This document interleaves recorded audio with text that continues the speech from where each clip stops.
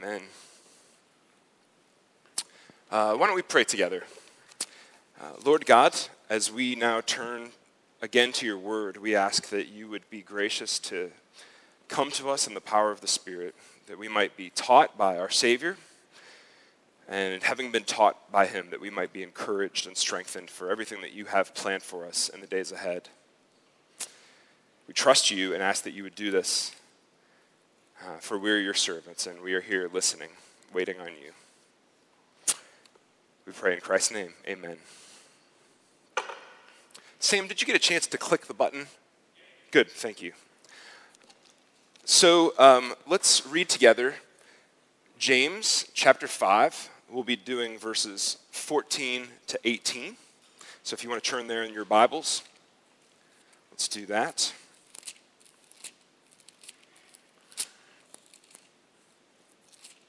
James 5, 14 to 18. And then if you want to stick your finger in the very beginning of James chapter 1, after I read this, I'll flip you back over to James chapter 1, and I'll just read a couple verses there as well, okay? So, James 5, chapter 5, beginning with verse 13. This is God's word. Let's listen to it. Is anyone among you in trouble? Let them pray. Is anyone happy? Let them sing songs of praise. Is anyone among you sick? Let them call the elders of the church to pray over them and anoint them with oil in the name of the Lord. And the prayer offered in faith will make the sick person well. The Lord will raise them up. If they have sinned, they will be forgiven. Therefore, confess your sins to each other and pray for each other so that you may be healed. The prayer of a righteous person is powerful and effective. Verse 17. Elijah was a human being, even as we are. He prayed earnestly that it would not rain, and it did not rain on the land for 3.5 years. Again he prayed, and the heavens gave rain, and the earth produced its crops. And this is the word of the Lord. Thanks be to God. Why don't you turn back, as I said earlier, to chapter 1, and let me read also just a couple of verses here. Verse 2 through 4. Consider it pure joy, my brothers and sisters, whenever you face trials of many kinds, because you know that the testing of your faith produces perseverance. Let perseverance finish its work so that you may be mature, other translations say perfect, and complete, not lacking anything.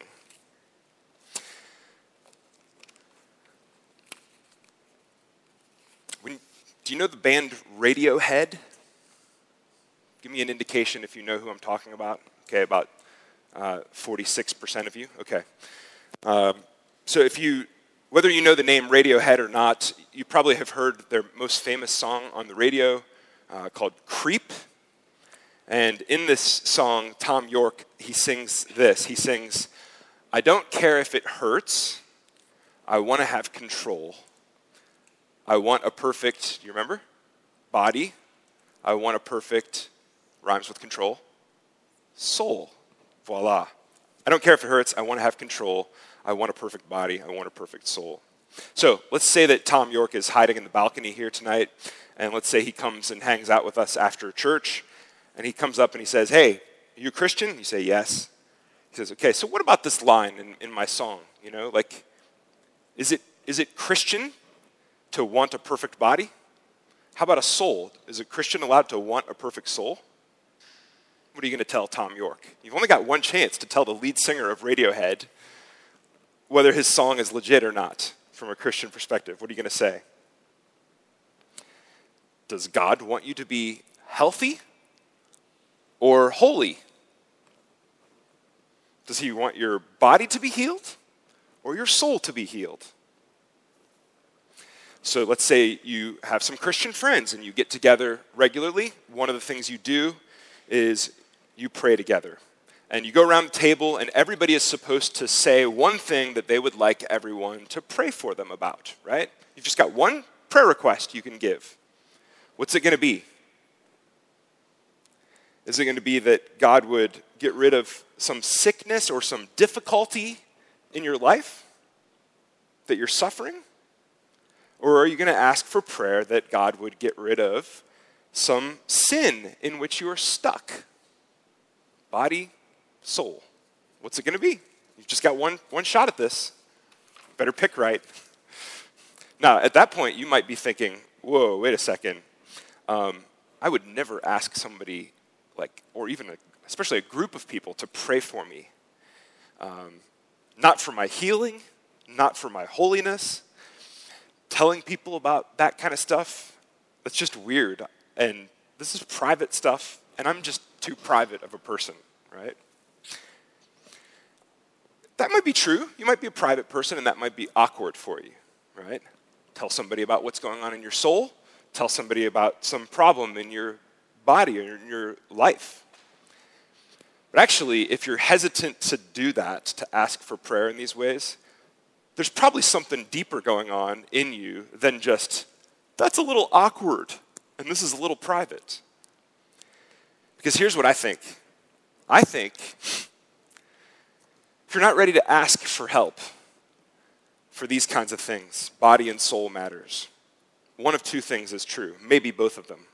Either you are afraid that God is not good enough to care about your health or your holiness, or you're afraid that you are not good enough for God to care about your health or your holiness, or maybe both.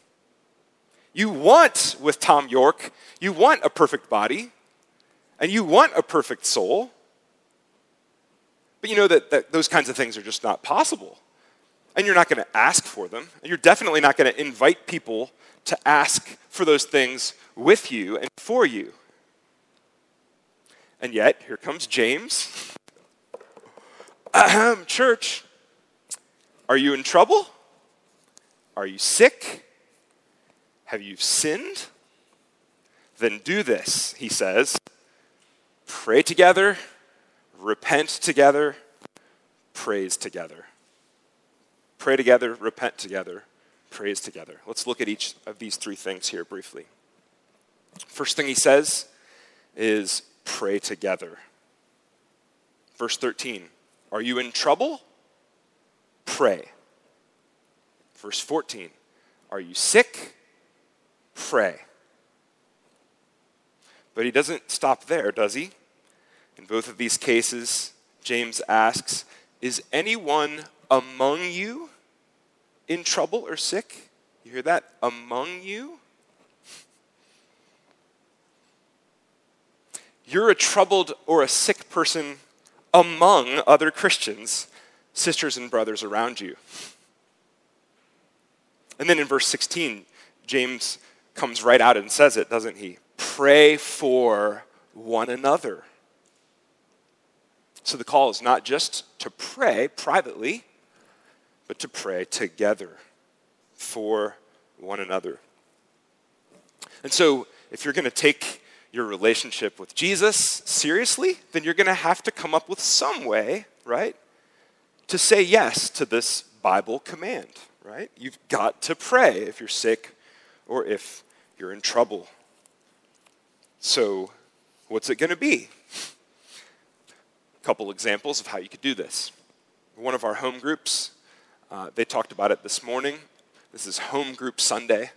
One of our home groups has kept for 10 years a prayer journal, and they meet just about every week, and they pray for each other around the table, and they write down the things that they prayed for, and then every couple months, they take an evening and they just go back through the prayer journal, and they catch up with people about how things are going in their life, right? How did the Lord answer this prayer, or has he answered this prayer yet? And what happens is, for this group, over years and years of going back and reading these old prayers, and celebrating what God has done to answer those prayers. They've prayed in faith, God answers. Now they're praying in even greater confidence the next time. 10 years of doing this, and they become, it's hard not to become convinced that God is up to something in our lives, that he's got power and wisdom, and we should ask him for help. So that's one idea. Do you need a home group? Do you need to jump in with the Nexus crowd, maybe? Do you need to find another home group that's represented, especially in our evening group? Find some other people with whom you can pray. Maybe it's serious business, and you can't wait till a home group starts, or till you find one that fits, or till you get invited to one, and you just got stuff going on and you need to deal with it. Well, James says you can do something here. He says maybe you can find a few elders and pastor types and pull them together and say, hey, I'm going through this. I've got this sickness. Could you pray with me for my healing? Could you pray that maybe I could get through these circumstances? Tough stuff is happening to me. Or how about this? You have a need, something that's bugging you, body or emotional or otherwise. And you find yourself around Christians. Maybe it's after church or before church or when you're out getting dinner or something. Why don't you just go up to one of these Christians, somebody that you kind of respect, and just pull them aside and say, hey, would you just pray for me about something? Pray with me about something real quick? If someone asks you to pray for them, pray with them, for goodness sake. And by the way, instead of saying, oh, I will, I'd be glad to pray for you, and then like walking away and forgetting to pray for them and then feeling horrible about it, you see them the next time and you're like, oh, I told them that I would pray for them and I haven't said a word to the Lord about their problem. Instead of doing that, if somebody comes up to you and says, hey, would you pray with me? Here's what's going on. Just pray for them like right where you're standing. I mean, that seems weird to some people. It seemed weird to me for a long time. But it's not that weird. Just pray right after the service, during the fellowship time, when you're out to dinner, when you're on the way to dinner. Christians pray for each other. This is just what we do. And if it's in church, after church, whatever, and it's not like a super, super private matter, then grab somebody you trust and grab an elder or pastor or a handful of other people standing around and just say, hey, I'd like to get 5 or 6 people to just pray for me, right? If you feel comfortable about it, ask them to put their hand on your shoulders. This is like, for some of us, this is like, duh. And for some of us, this is like, ooh, that's weird. I don't know where you're at on that continuum, but it's not weird. It's just what James tells us to do. In fact, actually, I have a little stash of baby oil in the back in a nice, neat little Christian-y bottle. And if you want to come up after the service and you just want me to pray for you, I'll put a little dab of oil on your head, and then we can actually obey James literally. All this stuff feels weird. And look, if somebody comes to you and says, dude, you're so awkward, man. Why do you do all this weird stuff? And they're a Christian, you can say to them politely, you can say, look, I like my weird way of obeying James's command better than your way of not obeying James's command, okay? I'm just trying to be a Christian. Touché. The reason that this is something James tells us to do is that when we pray together, it actually feels different. And the experience for us is different. It's not a magical solution for like, oh, the more people I get to touch me or the more oil I get dumped on my head, the more effective the prayer is. This isn't magic. This is something that God has said will allow us to help experience his presence. When brothers or sisters are around us, bearing our burdens for us, it just feels more like the reality that God is actually there. And God is actually there. God's designed us that way. And that's why James says, pull some people together. But of course you're thinking of all these objections for why I shouldn't ask people for prayer. You think, look, I don't want to trouble people with my troubles. Then they have to carry my troubles. And that's kind of what you tell yourself. And so you say, I'm not going to bother people. But really, once again, deep down, what you're thinking is, I'm not a good enough person to expect these good things from the Lord. Am I the righteous person whose prayer of faith is powerful and effective? I don't feel like it. Or you're thinking, I just don't know if God is really good enough to care about this stuff. Or it's both. But still, there's the command. Pray when you're sick, or weak, or in trouble. And call on other people to pray with and for you. So you're called to pray together. Second thing James says here is that you're called to repent together. Pray together and repent together. Sam preached on this aspect of one anothering this morning. Confess your sins to one another and forgive one another. And so I'm not going to say a lot about it here. I'd just rather you go and listen to the podcast of Sam's sermon. So instead, I'll just say simply this.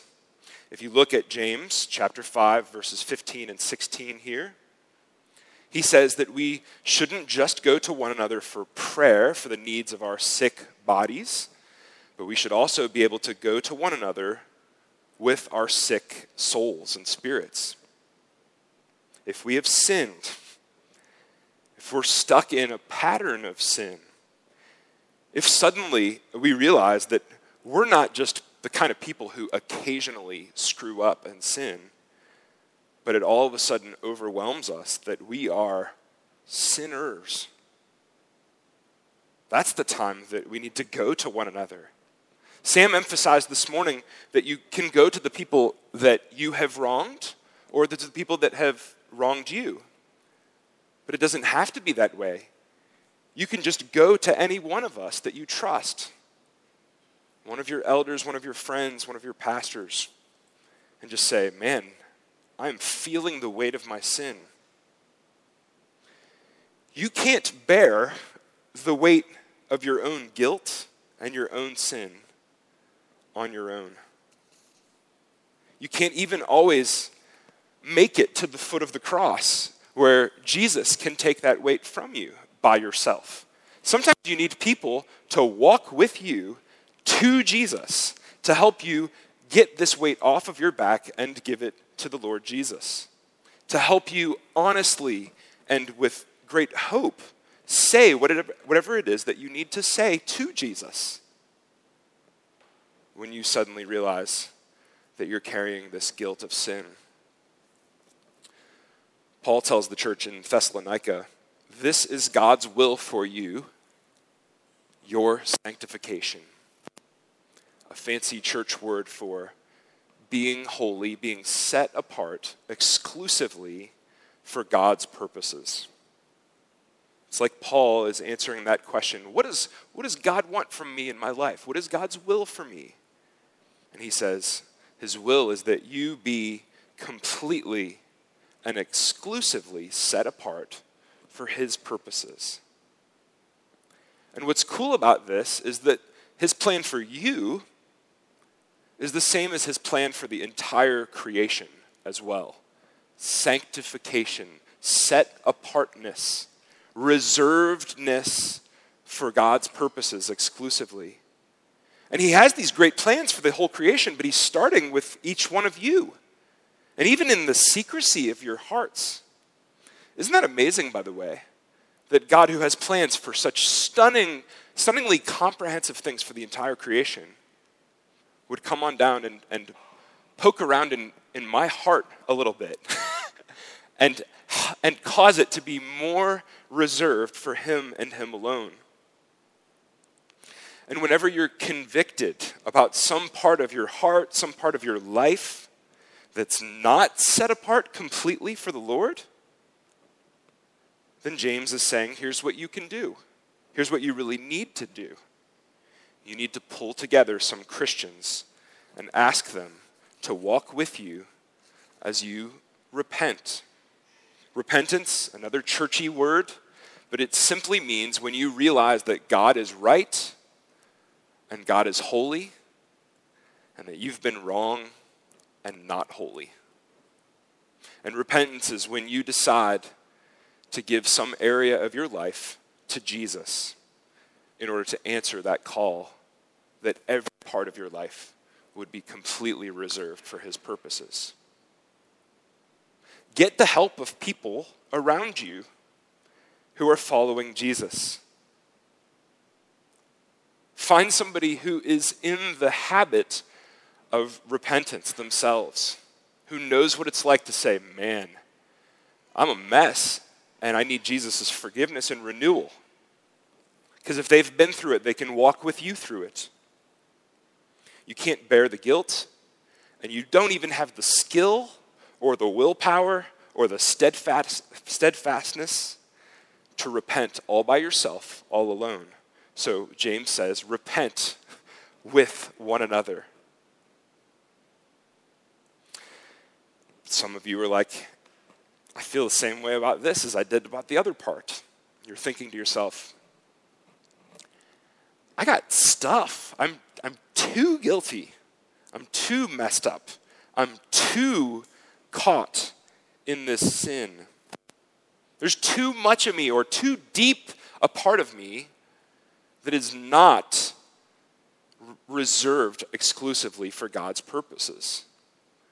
And there's no way that he has the patience to endure all of my pathetic attempts to set my life apart for him again and again and again. And so you don't even trust Jesus with your guilt. You're certainly not going to trust one another to help you walk in repentance. And yet there's the call. Pray together. Confess your sins to one another. Third thing, praise together. Verse 13, is anyone among you happy? Another translation says cheerful. The King James Version says merry, M-E-R-R-Y. Is anyone merry? Then praise God together, James says. And maybe you're thinking to yourself, okay, you've just told us these two commands of James. You're unhealthy, pray for health. You're having hard times, pray with one another about those hard times. You're caught in sin or you need to repent of something, so pray in repentance for holiness and do it with one another. And then you keep telling us, Andy, that we're often, maybe even usually, too ashamed to do it. Too suspicious, maybe, that God wouldn't even want to hear us and answer us if we did pray, either alone or together. And now, on top of all this, James and you are telling me that I'm supposed to feel happy, and that when this happiness strikes me, that I'm supposed to erupt into songs of praises to God. When does that ever happen? And how is this going to happen, especially in the midst of all of this struggle with sin and with sickness? Doesn't this all seem out of context? When does this ever happen? Struggling with sin, struggling with sickness, and you stop and you erupt into praise at a moment of great joy and happiness. When does that happen? Actually, that's one of the coolest things about my work. I get to see this happen all the time, in fact. People come, they make an appointment with me, they come into the office, or they just drop by, and they speak with me. And they're frustrated. They're frustrated about the way that their illness is impacting their work and stealing their sleep and keeping them, they feel, from serving God, even in the way that they want to. Why do I have to keep suffering? they're asking. Or they're frustrated with the way that their sin has just kept on wrecking their life, or one part of it or another. And as their story comes out, oftentimes the tears come out too. They're usually their tears, sometimes they're my tears as well. And then often there's this moment. Either they remind themselves, or I remind them of something that's much bigger than their hurting health or their heavy heart. They remember the Lord Jesus. They remember his ministry. And they remember that the reality is that he didn't heal everyone that was sick in Palestine 2,000 years ago. Not even everybody that he was around, but that he healed many people and even raised some of them from the dead. And then they remember what they were taught in Sunday school, thank God, one time. They remember that Jesus, by healing these people's bodies, was giving them and giving us a preview of what he will one day do for all of our bodies.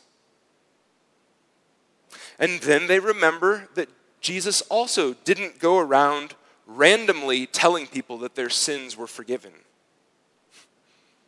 but that he did oftentimes look at people in the eye and say, brother, sister, your sins are forgiven.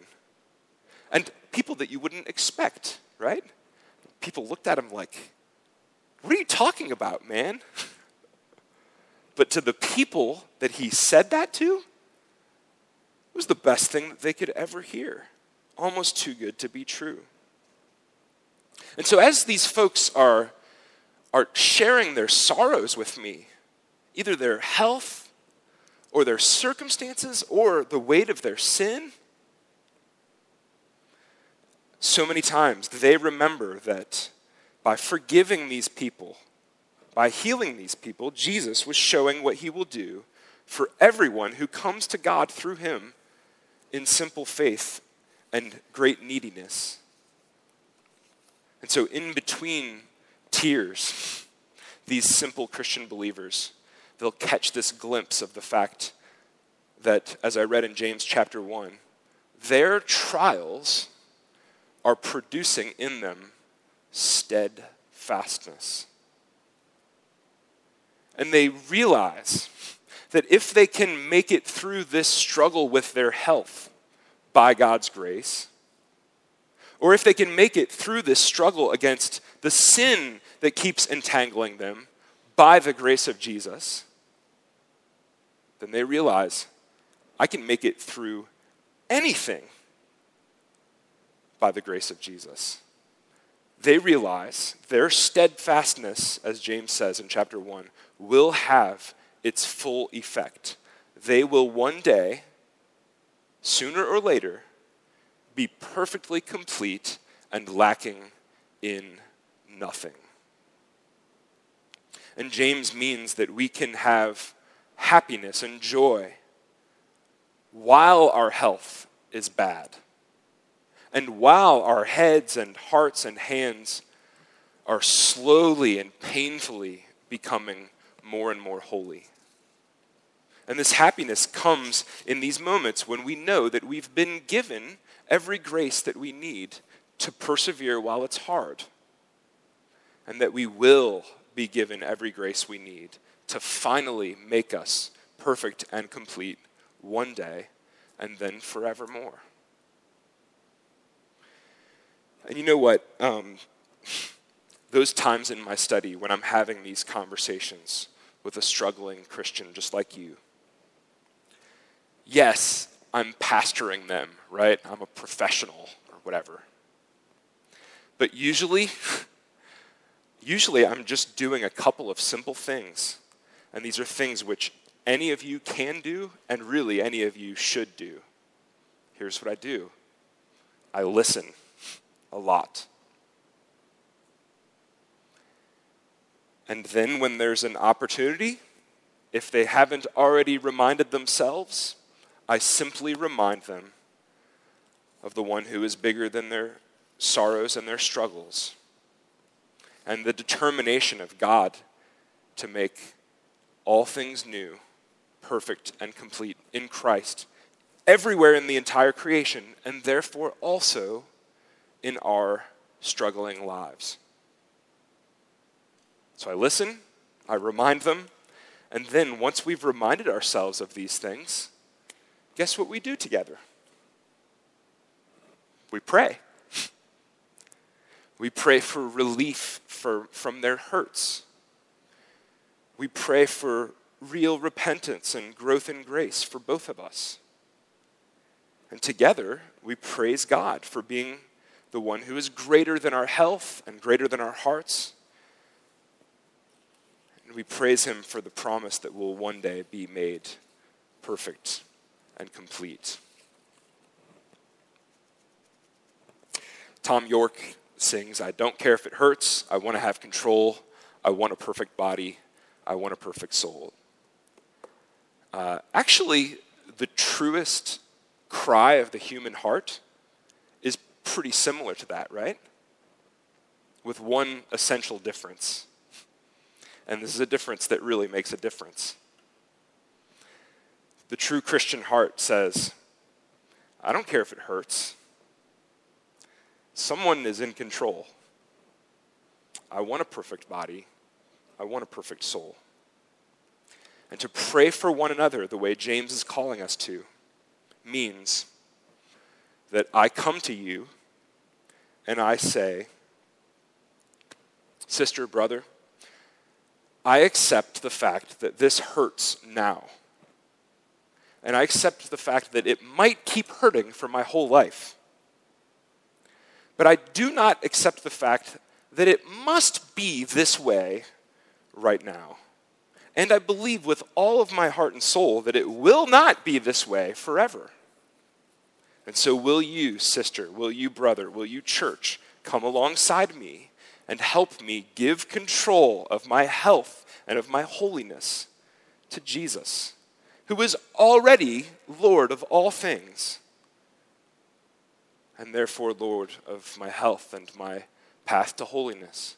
Brother, sister, will you ask with me and for me that Jesus would show himself to be all in all, right here in the middle of my difficult life, with my not yet perfect body, with my not yet perfect soul? And will you also sing with me when I remember that in him my body and soul, along with the church and along with all of creation, will one day be made perfect and complete? And will you weep and pray and hope with me when I believe this, and especially when I have a hard time believing this? You can't bear the weight of the brokenness of the world. You can't even bear the weight of the brokenness of your own body and your own soul by yourself. So James says, call upon one another, pray for one another, repent with one another. And when you catch that glimpse of all that Jesus is doing, has done, will do, then praise him together. And then in between tears, in between sighs and groans, in between prayers offered in faith, in between anointings by the elders with oil or whatever it is, don't forget to step back and catch a glimpse of Jesus up to the work of redemption that he is up to. Don't forget to see Jesus, the one who asked his friends to pray with him and for him in the Garden of Gethsemane, only to watch his lame friends fall asleep. Don't forget to catch a glimpse of Jesus who prayed that he might be delivered from his suffering, but went on to face his suffering all the way to the end anyway. Don't forget to look at Jesus who prayed, even while he was dying, with the weight of your sin and my sin on him. The one who prayed, Father, forgive them. and the one who at the very end of our Bibles says, "Behold, I'm making all things new." And if you can keep your eye on Jesus when you struggle with sin and sickness, then you're going to grow in steadfastness, even if your struggle continues. And the more confident that you become that God is good enough, and that he has, by pure grace alone, made you good enough in Christ, the more joy that you will have in sharing your sorrows and your joys with one another in prayer and in praise. And then we will become a real church. And it will be hard, and there will be tears, and it will be awesome, and it will be glorious. And we will laugh, and we will cry, and we will see the Lord at work in each other's lives. Heavenly Father, this is heavy stuff because our souls are full of heavy stuff and our bodies carry deep burdens. We pray that you would prove your Son to be the one who has a yoke that's easy and a burden that is light. Help us to carry one another's burdens and to bring them to Jesus. Give us great patience with one another. Give us great assurance of your love. Give us great courage to ask for help in prayer and support from one another. And make us into the people that you've called us to be as we obey your word and as we cling to Jesus who loved us and gave himself for us. We pray in his name. Amen.